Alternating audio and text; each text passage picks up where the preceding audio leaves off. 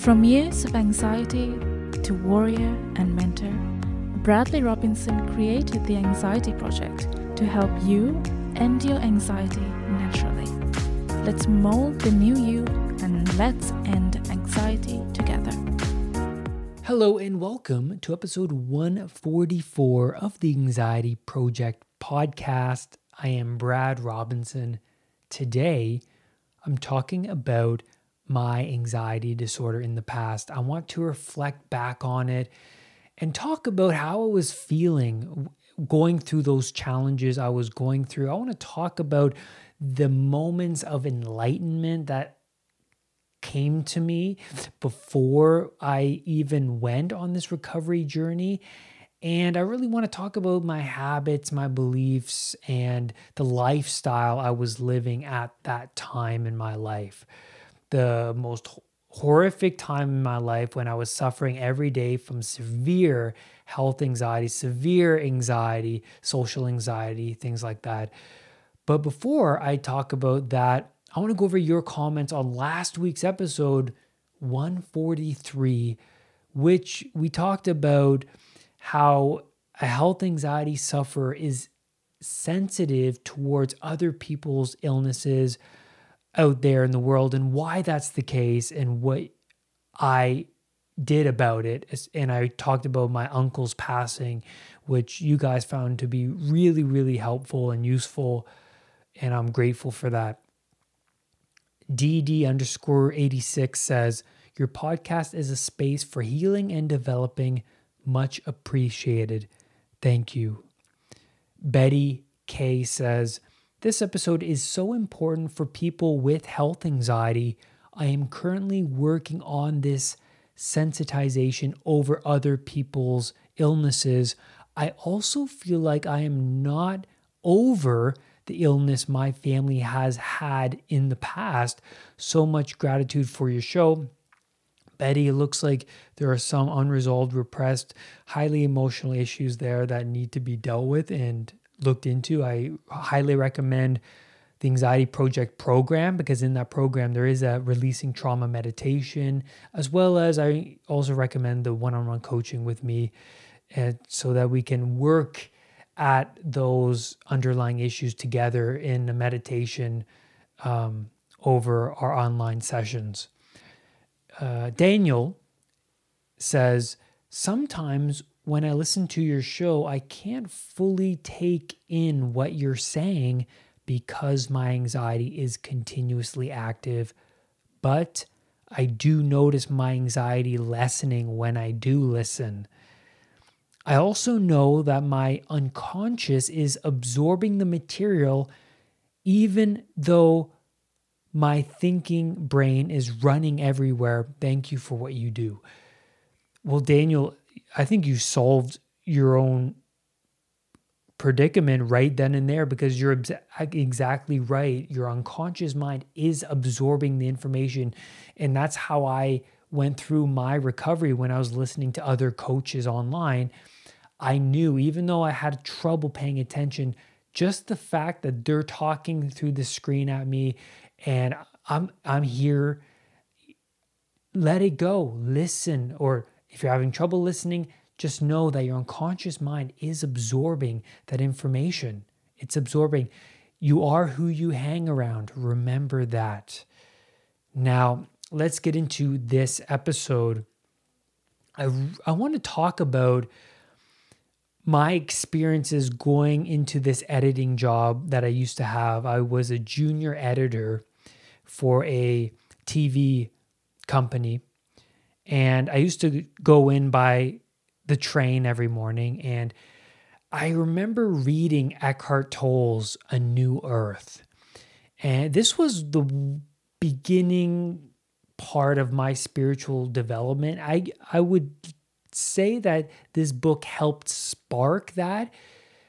And I remember sitting on the train, reading this book, and then looking up from the pages into the lake, onto the lake, because this isn't a subway, it's a train, and that's outside. And I looked up onto the lake, and I had this moment of clarity, this serenity, this peacefulness, this openness, this space between thoughts. This space opened up between me, and I just looked at myself. I felt my hands, I felt my body. I felt like I was in this moment in time that was beyond time. And then, like everybody else, I would come back into time and my concerns and in my mind and my ego and go about my day. But this book was the beginning part of that, because in the book, Eckhart Tolle talks about that space, talks about mindfulness, talks about the killing of the ego and being present and not being stuck in the past or not being stuck in the future. And how I came across this book isn't clear to me. I think I found it in a bookstore and it just resonated with me. It was actually that long ago and I can't remember where I got it from. I have a feeling that I already had the book because it was given to me from someone else, but I am not fully clear on that. I do remember though, when I used to go to my doctor because of my health anxiety and because of my concerns over my health, I remember that she recommended a book to me called Don't Sweat the Small Stuff. And I never read that book because I was the type of guy who, if you were to recommend me something, I would not read it. I would not listen to it. I would not watch it, right? I'm one of those people.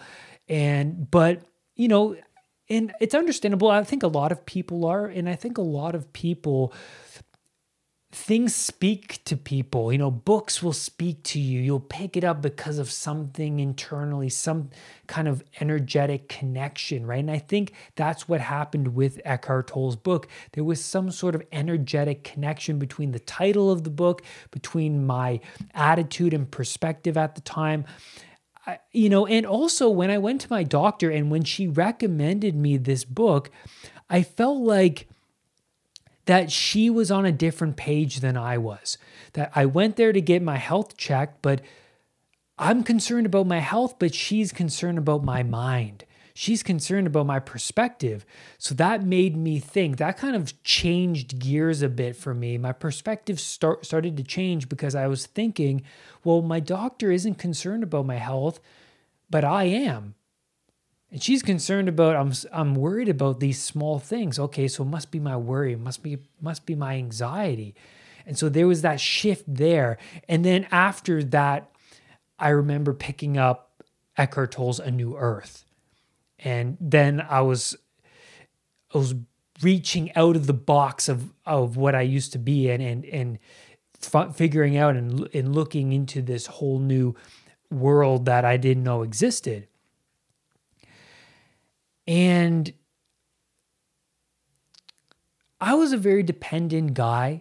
A lot of health anxiety sufferers are, and we are, this dependency through childhood into teenage years and even into adulthood can last for a longer period of time nowadays, because we can easily stay at home with our parents and not move out. And usually that's the case because of how expensive it is to live nowadays, but also it's the pleasure island phase and the extension of that phase into adulthood, not taking on really serious responsibilities because of the environment and consumeristic, materialistic environment, the sheltered environment that we can easily stay in.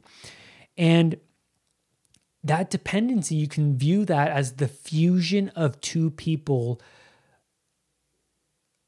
is of one mind, right? Two people fused together is of one mind. There is no independent mind when that is the case. And that's beautifully put by Ian McGilchrist, right? The fusion of two people is of one mind. And where's the independency in that?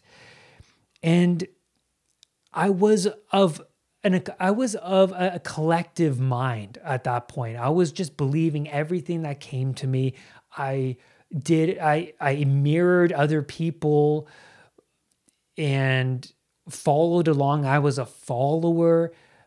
I didn't have my own solid belief system, value system. I didn't have a strong moral foundation beneath me. And the pyramid of my being was upside down. And what that means is the wide part of the pyramid, the bottom part of the pyramid, was at my head, and the tip of the pyramid was non-existent. It was the bottom part, right? Non-existent deep within my unconscious mind. So the wide part being the dominant force and the point being non-existent. So what that means is the pyramid needed to be flipped around because I was an open book, right? I was this doorway that has been left open. There needed a point, right? There needed to be a solid foundation for me, order, right? The wide part of the pyramid is just open chaos. And that's what was dominant in me for so long. There needed to be a point in my life. There needed to be order. There needed to be a goal, a strong value system, belief system within me. But growing up, obviously that's developed through other people because that wide part of the pyramid is open all throughout childhood. We're absorbing, we're following, but there needs to be a point in your life coming to adulthood where you need to develop a strong, firm belief system, what you want to take on in your life. What are your goals? What do you want to pursue? What do you want to believe? What do you value in your life? What are the habits that you value in your life? So there needs to be a sacrificial point in your transition from a childhood to adulthood where you sacrifice the things that aren't working for you.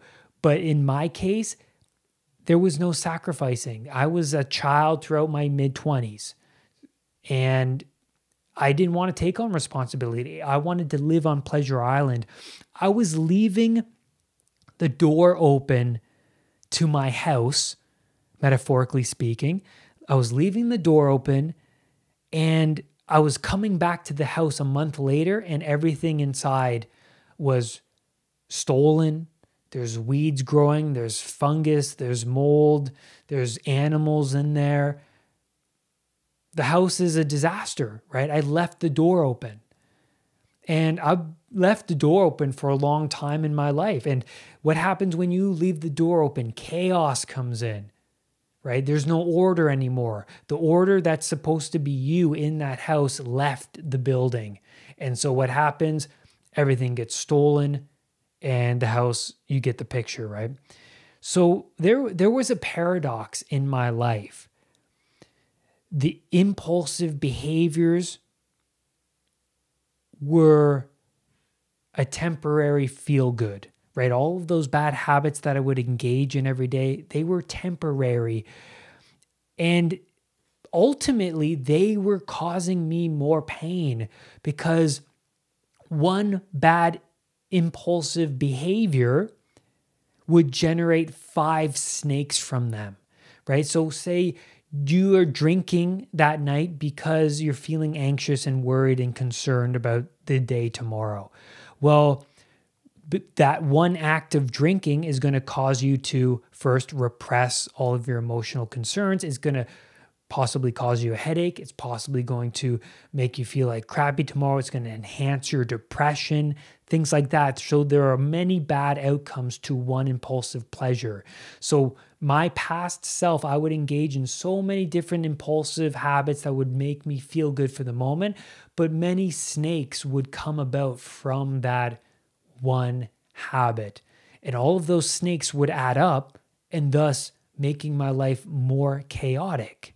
Right? So I was building, I was adding fuel to the already underlying challenges I was repressing already, like my past trauma with health anxiety, with health concerns, my past trauma with anxiety attacks.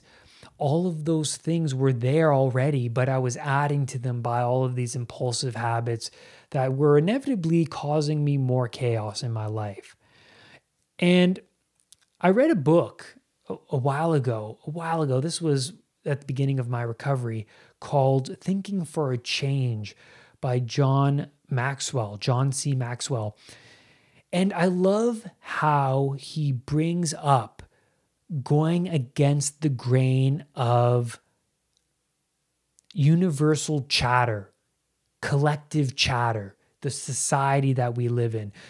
And I remember growing up and admiring these people around me from movies like Bill Murray, even real, like not just his character in the movie, but his real personality. He's the guy who goes against the grain and marches to the beat of his own drummer, right? We all love those people that aren't usual. They aren't cookie cutter. They're their own character who think these certain ways and believe these certain things and act this certain way that's very independent of all these other people. And so when I was reading this book, Thinking for a Change, I love how he brings up going against the grain of society, that if you do not like where you are right now, then look towards yourself rather than shaking your fist up at God. Look inwards at yourself rather than shaking your fist up at the world. It's not the world that's at fault for your life. I mean, there are tragedies, there are circumstances where people are so unlucky, but there's no use shaking your fist up at God when you can improve things in your life to manifest the things that you want to manifest. You can lessen the chaos. You can lessen that chaos, right? And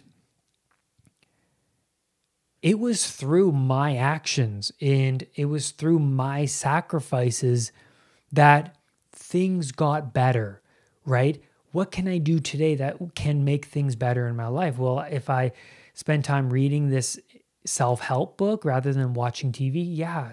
And this is how I thought. I'm telling you my thinking during my recovery. Now, I thought to myself, well, if I read this book rather than watch TV, then this will bring out the best in me, right? I'll feel like I've done something today, or I want to avoid going and seeing that negative friend. And then I would rather watch my mentors on YouTube talk about important topics that will help better my life. And, I'm better to meditate rather than waking up later in the day. I feel like if I sacrifice sleeping in and I wake up earlier, I feel like I've done more with myself. So I started to do these actions and I discovered it was difficult, but I felt like at the end of the day, I did something that was beyond me, that was challenging to me and that I didn't do before. And the fact that I did it made me feel good. It produced that dopamine kick. And we all need that goal, having that goal of, I want to recover from anxiety. I want to recover from this health anxiety. Having that goal reduced my drifting because I was a drifter, right? Being on Peter Pan on that island for a long time throughout my 20s, I was a drifter. And with drifting comes depression, right? Because deep down that time is ticking and you're not doing anything. You're not pursuing that goal. You're going on Instagram and you're seeing people that are accomplishing great things and you're here, drifting along. And that causes a lot of depression, not having an aim. There's no aim in your life. There's no tip of the pyramid, right? It's just all flat surface. It's the bottom part of the pyramid that's at the top, right? And there's no rock for you to push uphill, right? That's Sisyphus, right? The guy in Greek mythology pushes up the rock of the hill and it rolls back down, and he pushes it back up again because it gives him something to do. There's at least an aim, right? There's at least that aim. And I was a drifter throughout my mid-20s, and taking drugs during that time of drifting, like a lot of people do during that time, looking back, this was an unconscious longing for the sacredness, for spiritual expression, right? I wanted to express this part of me that I couldn't get, but through taking drugs, I got. And so I now see that I was always yearning for this deep expression. And later I got that through different practices like breathing exercises and meditation and things like that. And through my depression, I remember thinking I could never get there. You know, being on Instagram, being on YouTube and seeing famous people accomplish things, you know, it made me feel bad because I knew deep down I'm just sitting here drifting. I don't know what to do with my time.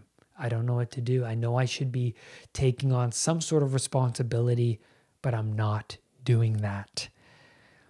And so the more I acted out this rebellious Peter Pan lifestyle, the more this lifestyle supported this weak belief of I could never get there.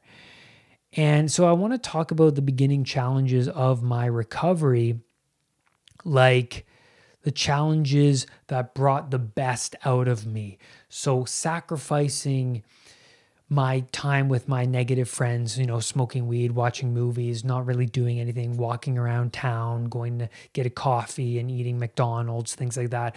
I started to sacrifice that. I got rid of that.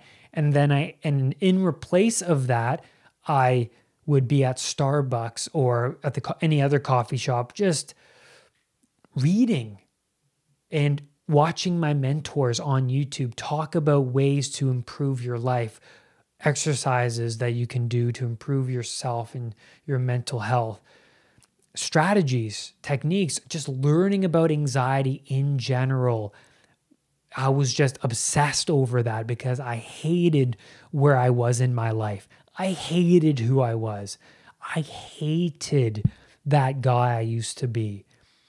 I hated him. And I knew I hated myself for a long time, but, you know, like most people, repressed it, blocked it out, right? Blocked it out. And continue to do what's familiar. Continue to do the habits that you're used to doing. Smoking weed, eating Cheetos, watching Netflix. It's hard to break those habits because you're so used to them. They're ingrained. They're a program within you. They're like an app that you need to uninstall. So when I started to replace one bad habit with a great habit, I recognized that by the end of the day, I would feel better that I did something useful, and I felt like it brought out the best in me. And I also thought, at least all those other horrible things that I used to do, they didn't happen today. Like they would in the past. They didn't happen today. That made me feel good too. It made me feel like all those snakes that used to pop out weren't popping out as much. And because I was disciplined, the snakes wouldn't pop out. It's through discipline and sacrifice. So ultimately, it's through your actions.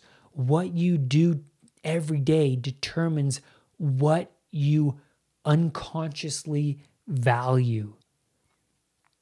And so my awareness grew.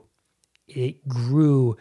Associations between past habits like sitting and watching Netflix and eating Cheetos and McDonald's for hours and hours a day and smoking weed, the association between that and the feelings of not challenging myself were there. They grew, right? So say, for example, going through your anxiety recovery journey, you start to improve on yourself. You start to see the best come out of you. You start to lessen the bad things throughout your day. But then also you have this awareness of you're on the couch watching TV now, watching Netflix for an hour, 2 hours go by, and then another hour goes by. And then you remember the time of the day where you were really productive with your anxiety recovery journey.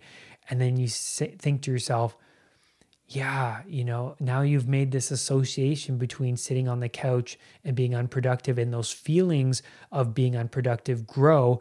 And then you think of the past where you were productive and you go and turn off the TV and you go back to that productivity. And you keep doing that long enough until you reduce your Netflix time to about an hour a day. And most of the day you're doing things that are productive through more conscious awareness. And so at this point, when, going through my recovery, I would start to lessen the bad habits slowly because of these associations that were starting to grow, right? So when I would catch myself watching TV or catching myself with that negative friend, there would be an even bigger awareness of, this doesn't make me feel satisfied. This doesn't make me feel fulfilled. This does not provide me with a lot of meaning. And so then my bad habits started to shrink and shrink and shrink to the point where most of my day I was being productive with mindfulness exercises, just anxiety recovery in general. And that's where I'm going to leave you on today's podcast episode. Thank you so much for your comments, your support on YouTube. Thank you so much for listening and being here with me and following along on this podcast. And remember to look at yourself and how far you've come every single day with the challenges you're facing. Look how far you've come. Reflect on the positives of the day. What breakthroughs did you have today? And notice those. And lastly, do not let anxiety define who you are. I will see you on the next podcast or video. Bye for now. Brad's Powerful Anxiety Recovery Program is now available at unpluganxiety.com. The Anxiety Project program is downloadable and puts the power of anxiety recovery in your own hands. Visit unpluganxiety.com